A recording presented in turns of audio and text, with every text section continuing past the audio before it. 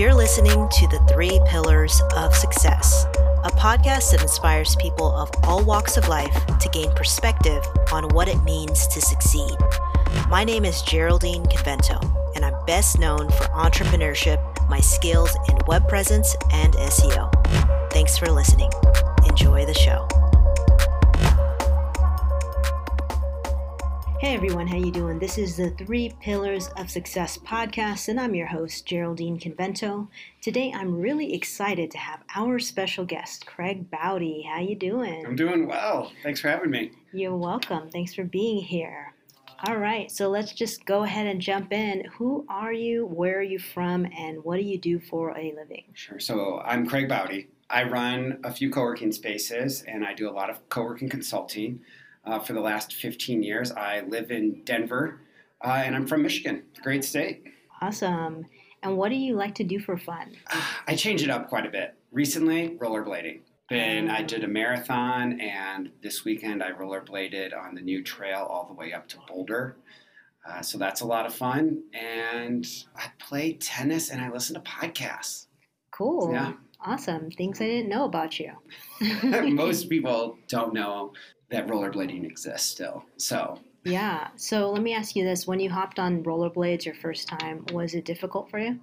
I don't think so. Just natural? No, huh? it's very natural. It's roller skates that are the tricky ones. Those are the devil's feet.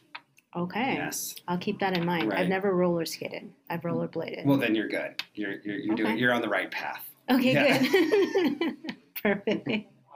Awesome. Okay, so the reason why you're here today is because we would love to know your definition of success.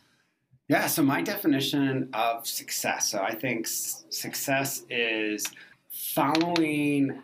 Okay, I'm going to give this as a caveat. First, I'm middle class, so I already have my bare minimums of financial well-being, and I can go on vacation and do all that jazz. So if I didn't have all of that, then it would probably be more financially oriented, but I'm comfortable. So pushing that aside, I really think it is following that like irrational, and this is going to contradict something, following that irrational love that you kind of can't shake. I don't want to say passion, but to me, it's small towns. Like I've moved to a bigger city. I've lived in lots of bigger cities. I've lived in Chicago and Toronto before that, but I love small towns.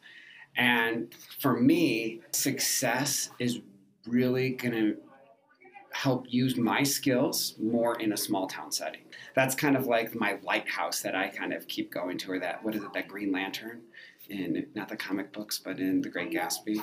It's like this thing that I keep wanting, like I keep striving for, and I want to somehow have this like larger impact on economic development in small towns. And so to me, success is really kind of following that irrational thing that you can't shake. And to me, that's the small town thing. That's awesome. I actually really align with that. So what are your three pillars to success? My three pillars. So overall, I'm a Midwestern conservative guy, like farmlands, like you can grab it, you pick up the dirt, right? So success, though, does involve taking risks. To me, it's always taking measured risks. And one of my favorite, hobbies is also personal finance. And so I think of it very similar to how a financial planner would describe risks of, don't put it all in bonds, have a few stocks, and then throw some penny stocks in there, like make it exciting.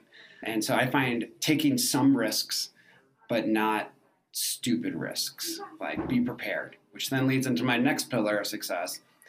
In my past life, I was a market researcher. My next pillar is doing the research.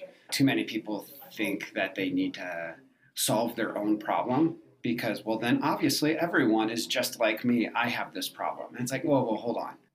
Do the research, see if people are trying to solve that problem, and you just are a unique situation. See if people have tried to solve that problem previously in the exact same way. And then just spend some time looking around and actually talking to the customers. So a lot of people just skip the research because it is boring. The first 10 hours of any research project sucks because all you do are putting these like random data points kind of like on this board. And then it takes about 10 hours for like trends to start to emerge. So a lot of people just either don't know how to do proper research or they think they're too smart to have to do research. So I find research is a key to success. And then making everything fun in life. Like, I think that's why it's like financially not so, I've never really measured it so much because life was wonderful, right? You know, like you don't need to stress out about it. And so if you're having fun and just enjoying it, then you're successful. Like, once again, I'm middle class and comfortable, so I have that element. But I enjoy what I do. So I find myself successful. That's so awesome. And I think a lot of people, it's part of the reason why I created this podcast, is that there's a lot of people that believe that success is very far out there. Like, you can't achieve success until you reach a particular goal, but that's not true. You know, the whole point of this exercise of defining what success is to you is to figure out how close you are to that particular goal or to success, or what you already have achieved as success in your life. Because success is forever. It's not like, oh, I made it to success. Great. Right. You're going to just, that's so true. You're like, next success coming up. Don't know what that will be. Or like, what else is there except success? You know, it's not like you're going to achieve success and then all of a sudden you're going to go after something else. Like, no, you can always be successful. It just, you have to have some sort of measurement as to what that means for you. Yeah, it shouldn't be finite. Like, don't you think the Patriots wish there was another level to the Super Bowl? Like, you know, like they're like, dude, we've been here so many times in the past 20 years. We're ready for the next challenge, but there's no next challenge. It's just the next year. And so if you define success as something so finite, then yeah, you reach it and then you're like, what's next? Cool. So in your pathway to success or in your journey of life, was there any roadblocks that you feel like you faced? Yes. There's more of a traditional one. In order for me to enter into the co-working industry, I had to first move to Canada as an illegal immigrant, which then I got kicked out. Not because, I wasn't caught, but my parents got caught visiting me, and so I was on their radar. Like, people couldn't visit Canada if they said they were visiting me, like they were getting turned away. So that was like a very real physical roadblock to success in like my career path, and it also didn't make me happy. And yeah. How long were you there for? Just 6 months. So that was an actual physical like barrier to success because I was very limited. I didn't have optionality in my life at that point, and so that made me sad because it wasn't fun. So in regards to just thinking or speaking to our audience that's listening to you today, what is your advice for them if they're looking to achieve success in their life, or they're kind of like new to this podcast or the idea of hearing other people's definition of success?